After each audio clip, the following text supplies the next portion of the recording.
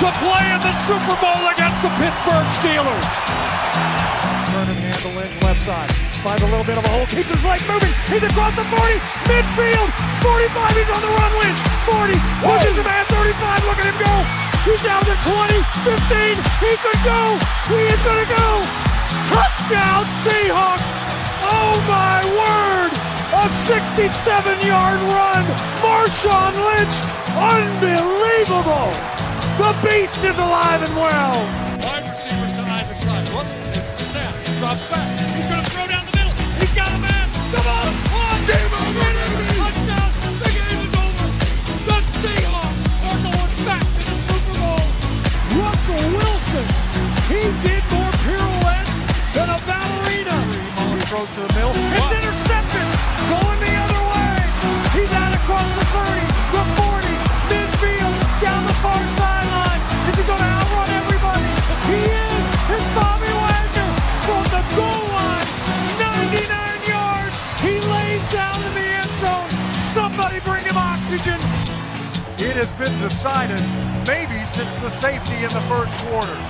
12, they're bringing the trophy home. Your Seahawks, Super Bowl 48 champions.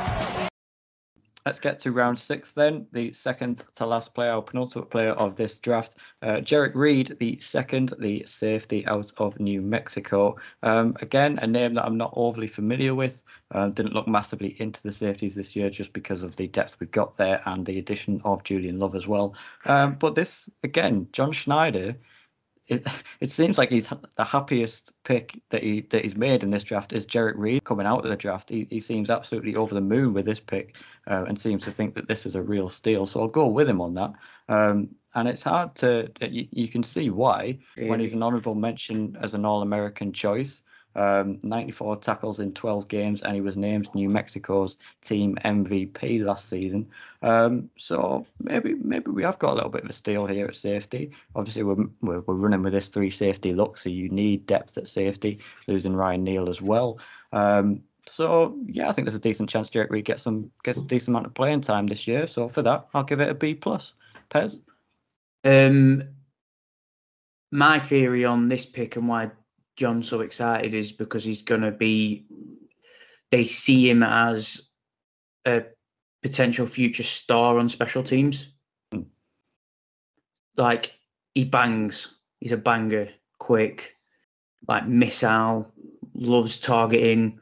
I just think they're really excited because I think they could potentially see him as the leader of their special teams in the future. Like, Nick Bellaw's getting on in age now. How long can they keep him around for? And the one thing they mentioned about him pretty much straight away when being asked about him was special teams. Gunner in special teams player. I think that's why they are genuinely so excited, because they preach about, special teams can change games and stuff. So they definitely see him as a game changer on special teams. I think that's why they're so excited about him, and no one else knows about him. So I don't know too much about him personally. His highlights are class. He's a player I'll probably really get on board with. I'll just say B. Yeah, it's hard not to get on board with it, not to love it. As a 6th round pick, you're drafting on traits, and you say if at the very least we found our future special teams captain going forward, then that's pretty decent value in the 6th round for how much Seattle does place their value on special teams. So yeah, it's a good point there. Josh? I can honestly say I haven't done a lot of. It was just a completely surprise pick to me. And since the draft, I haven't had much time to look into these players. Extra safety help ain't going to, as Pez said, it's probably going to be good for special teams. I think Joey Blunt is going to take that step up to be in the rotation for the safety position. And this guy's probably just going to go in and, as Pez said, be a special teams hero. Go on, Jerrick Reed. Like it. Highest, I think. The highest you could see him is the way his play style is kind of like the Jamal Adams role, what we thought Jamal was going to do last year, seek and destroy on everything.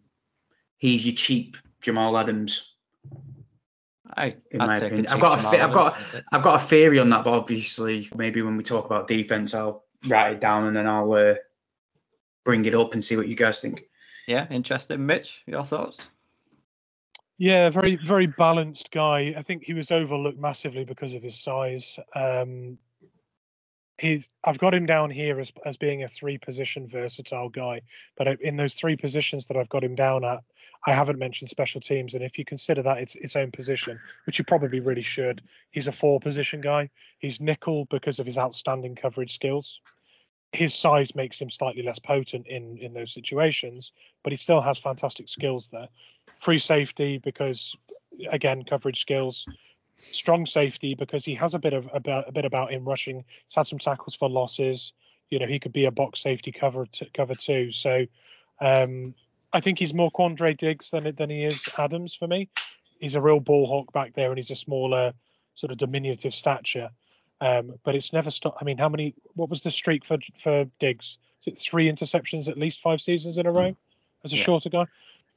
Short guys can do it in that position in the NFL. We've seen it firsthand. So I think the upside for where he can be is enormous. I think he can develop, and potentially when Diggs comes off the salary cap and we realize 33 million every year, and we've got someone like him that can maybe step into those shoes at a snippet of the price, maybe get 2 premium edge rushers with that salary cap.